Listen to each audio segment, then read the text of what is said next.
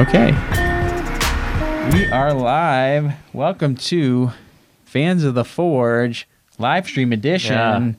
Yeah. I'm Chris. To my right we have Teresa. To my left we have it is Sean. And calling in via Skype, we have a special guest today.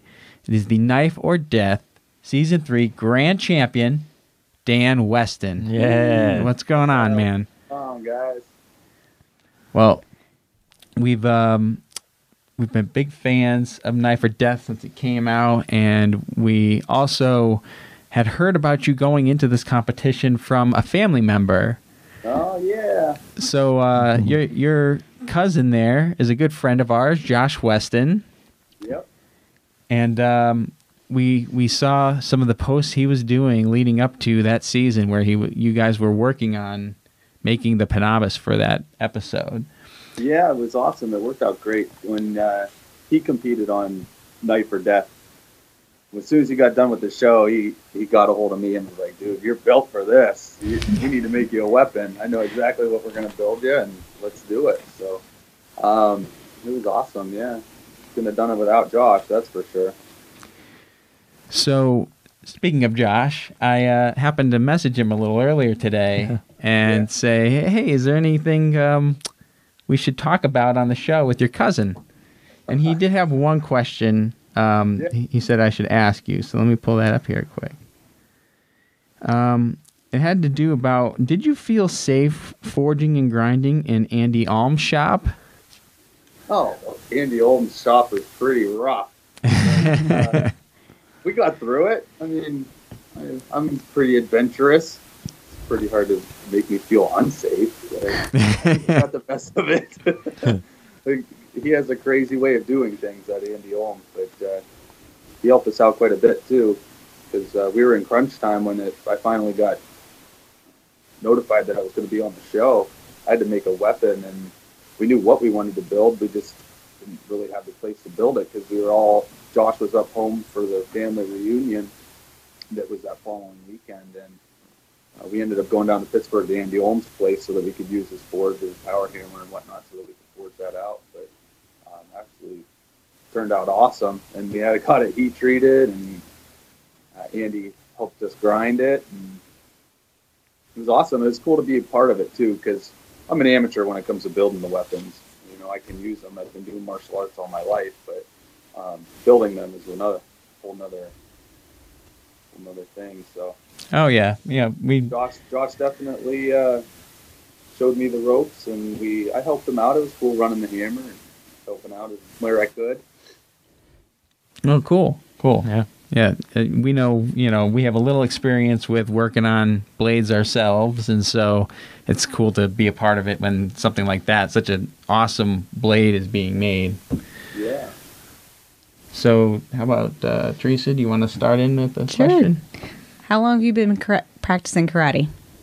All right, so May of 2001, I started taking martial arts.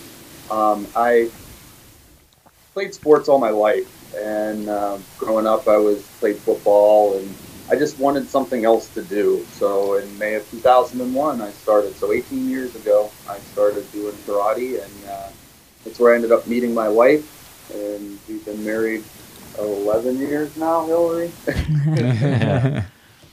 And now we own the school, and I just got home a few minutes ago from teaching the kids karate and doing some testing and stuff for them. It was awesome, and that's where I gained all of my experience and what really excelled me through the competition.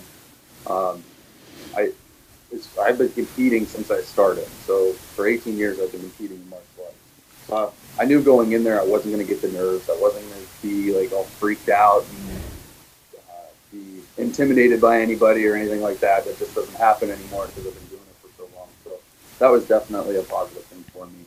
And then just being able to use my striking power, it's just like when I throw a punch or when I throw a kick, doing it so long I throw it different. When I use my sword or when I use my blade, I use it right. And it took me a long way. So. Nice. At least all of this martial arts got me something. So how did you get into blade sports? Honestly, it was my cousin Josh. I really have never done anything like this ever in my life. But through karate, I've used weapons, and we use more so a thing called a kama, which is it's a more of an agricultural tool that is a weapon that we use. So as far as using a sword, I didn't use too much of them through my martial arts, but I used a bow or a staff, and we did use a little bit of broadsword work and kama work. So as far as actually using a blade and actually hitting something, other than doing katas and forms and learning about the weapon, I haven't done really that too much. It was kind of funny because when I got back in my karate school, I have some friends there, and we were talking about it after I had competing, and I couldn't tell them how I did. My one buddy says to me, he says, "You know what? I think you won that fucking thing because you are good at everything you do, no matter when you do it or what you do." And I was like, "Yeah, who knows? We'll see." And he was right. And it was just like, I've never done it before. I knew I could do it, and I went out there, and it was a close competition, though, wasn't it?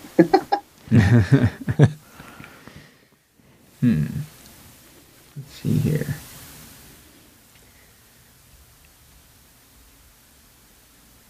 So figuring with this one. We did talk about that. All right, let's hop right into one of the episode questions here. Okay. So, on your first appearance on Knife or Death, what would you consider to be the most difficult obstacle that you had to face there? I didn't feel that anything in the first knife fight, I didn't really feel like there was much that was really too difficult. Dead run, the balls rolling down the ramp, it was so tough to time. And then when I had to do it again in the second time, the balls changed size, and I didn't know that. That was crazy. So it just made it even more difficult. And then also I didn't think it was going to be as hard as I thought until I did it, was the watermelons and the cantaloupes coming down out of the Free fall? Oh, yeah. Free fall I don't know why I couldn't get that timing on that first one. I did a little bit better on the second one, I believe, but I think I had in my mind that I could not hold my weapon underneath the tube. It's part of the rules. Right. Right. So I think it messed with my brain a little bit on how to really tackle it, because I couldn't get the up. I should have gone more up after watching it, but I did actually. When I got back after the first round, I set up that and the free fall and what was the one with the ramp and the balls? Ballbuster. Ballbuster, yeah. Yeah, Ballbuster. I set that up in the bathroom. Nice. And I had to lock it down because I couldn't let anybody else know that I was training for it. So I had to lock down the back of school, and people were wondering what was going on. And it was kind of funny, you know. It was really cool. The kids there, they were loving it. They loved watching me go out there and do that. It was really cool. So did you think you would make it to the Grand Champion round? I don't know if I would say I thought I would. I knew it was going to be tough because Dan Kepler, he was no joke. And once I realized who he was and what he has accomplished, I was like, "Holy shit! I'm going up there against I'm going up there against a real competitor here." And so I would say I didn't really know if I was going to make it to the championship run or the championship show because of Dan Kepler being in my way.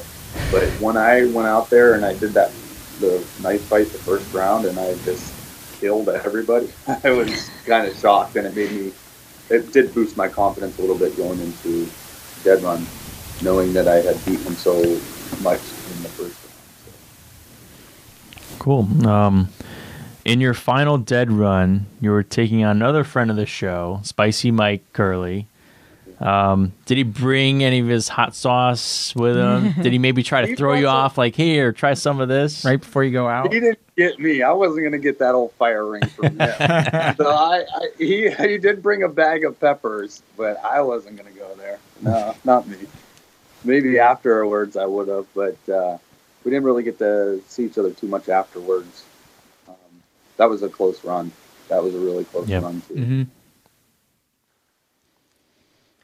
So, Comes down to penalties, I guess. yeah. Actually, I was even faster than I had to have been a lot faster than him on the corrugated tubing because he had more penalties than me. And but that novice just went through the tubing with no problem. I was hitting him once or twice, and he was 5, 6, 7, 8 times, and that takes up so much time. Oh, yeah. So, when you find out you're going on Knife or Death, did you start doing any particular training program? Not really, because I've been doing martial arts all my life. So I only had the actual Panobis that Josh and I forged for 4 days. I had it Friday, Saturday, Sunday. 3 days. Friday, Saturday, Sunday. I had to ship it out on Monday. So I only had it actually 3 days to work with it. Wow. And I did a little pool noodle work for my accuracy. I was drawing some lines on a pool noodle just to try to get my accuracy down and kind of my cutting angles down. But other than that, I didn't really have much time with it. So what ended up happening was my dad made like a replica, I guess you could call it, but it was 4 pounds heavier than the one that I had actually made. But in the end, it helped me because I was able to, when I got to Atlanta to compete, I picked it up and I was like, holy cow, this thing is so light, because I did do some work with my dad's, the one that he made for me, and he just made it in his garage from scratch.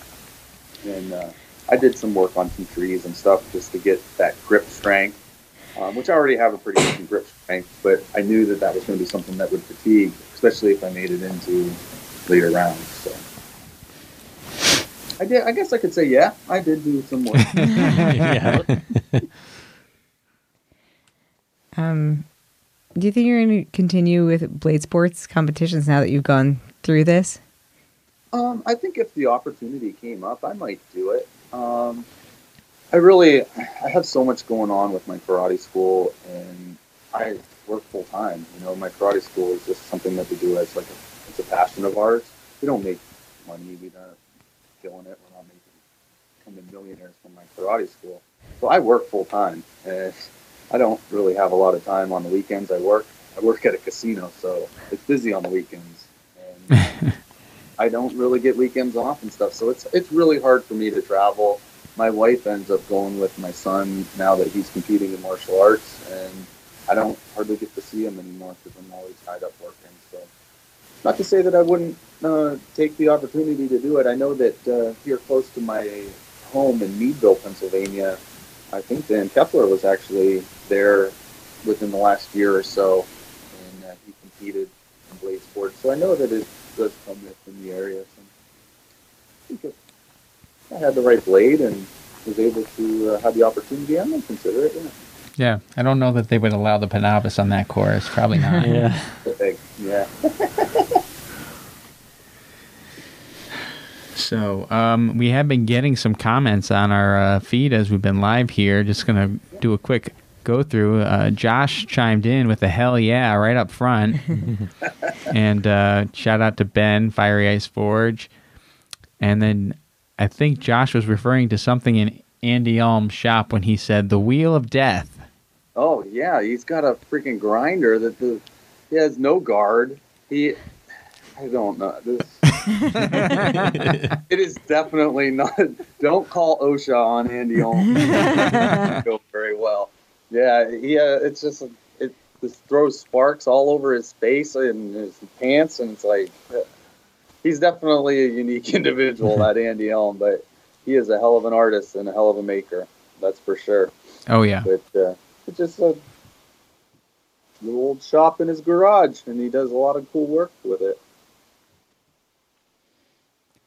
So I got a cool story about knives. So every year we do, this year is going to be a little less, but we have our hunting camp, and Josh and myself and a couple other cousins made a knife. I don't even know how many years ago it is now. Josh might be able to tell me.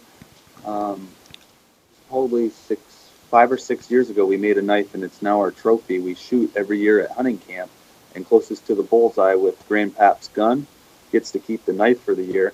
And I got it this year, and it's gutted 2 deer. I just got my buck again this year. Nice. So this is a pretty cool knife that we made. It's made out of a deer bone. The handle is a deer leg bone that we actually have found one year laying up in the mountains, the Allegheny Mountains of Pennsylvania. But really cool Damascus knife that we made, and it is now in the hands of a champion. Yeah. Very nice. That is a pretty cool knife right It's there. a pretty cool knife. It's going to be in the family for a long time. That's the coolest part. It's going to tell a lot of stories, that's for sure. Yeah, that's a neat concept. And then my Penobus is sitting up there on the info behind me. Things on display all the time. This bad boy. Yeah. It takes damage, and got a little bit of my tip lost. But I lost a little bit of my tip here, and I don't know when that was. I didn't know it until I got that back. But I got a little bit of chipping, and that was actually on the very first obstacle when I hit the cantaloupe. The bracket the cantaloupe were sitting in. Oh no. Oh no. I got down off that stage, and I looked at it, and I was like, "You've got." I think it did actually have a little bit of effect on the rope when in the championship round, night fight, where I didn't get through the rope, and Spice Mike didn't get through the rope. But other than that, I mean, this thing is just powerhouse. It was unbelievable what it was going through and how easy. It was funny when I was doing one of the exit interviews with the show. I was going through it, and I was talking about how we made the perfect weapon, and it made the course easy. And then we're done, and the lady's like, "Did you just say that was easy?" It probably doesn't sound that good, but yeah, it was kind of easy. And then I went out there to dead run outside, and I was like, "Yeah, this is not easy." I'm glad they didn't air that one. But yeah, this thing is an absolute powerhouse. I need him to clean it up for me now. Yeah. I wouldn't mind having one of those myself. Yeah. Someday. He does have 'em for sale. He's got a few of them. We made a few replicas of it. We also made I think he's got a couple smaller ones too available. But he's the one that's going to have to comment on that. Oh yeah. Links Well, and all that for it. But Josh has been making some pretty cool stuff lately. Been Yeah. watching. He's always making something cool. yeah, and he's doing that Renaissance fair now. He's got that dragon forge, the fire-breathing dragon. Oh yeah. He spent a lot of time on it. It is cool as hell. Oh, we see you, Josh. He says he has a few left in stock. So right. if you guys want a Penobus, you know where to go. Find Josh Weston. It'll clear brush like none other and go through pumpkins and anything else. All right. I was having some fun with the kids right around the time that the season started up because we waited so long. It was kind of a weird way that they did it this year, but they were throwing up squash and stuff out in front of the karate school. And then by the end of it, they just kept throwing chunks and trying to hit little tiny grape-sized chunks. And it was fun. They were having a blast. Nice. Yeah. Well, I think that's it for our questions. Yeah.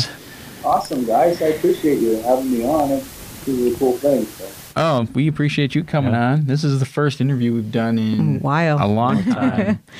So it was nice to get back in the interviewing chair for once, and we appreciate your time. And thanks again. And say hello to your wife. I think was she sitting right there before? Yeah, she was. She's sitting on the couch. She's, I think, having a bowl of ice cream. Nice.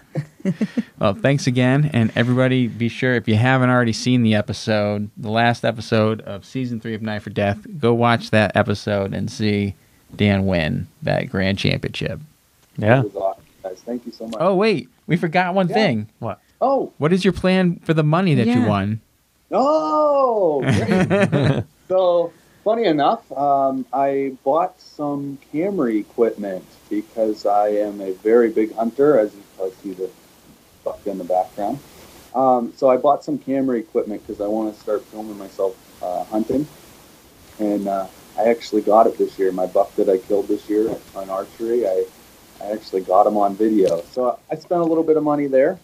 And then the next thing that I'm going to be doing is probably in March, I'm taking the wife and the kiddo to Disney.